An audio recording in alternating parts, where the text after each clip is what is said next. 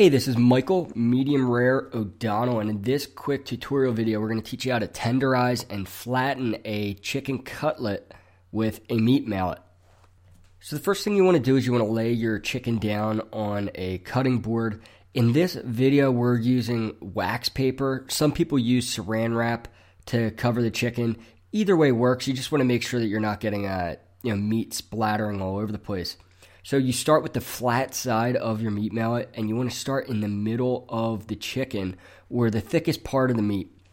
And as you start hitting it, you could see we're doing short strokes that are going from the middle and pointing out. And we're starting to work in this kind of circular fashion. And as you go around, it's spreading that thick piece of chicken out more and more. And the circular motion just helps to drag it all out towards the outside of the chicken. And you can continue to go until the chicken is as flat as you'd like.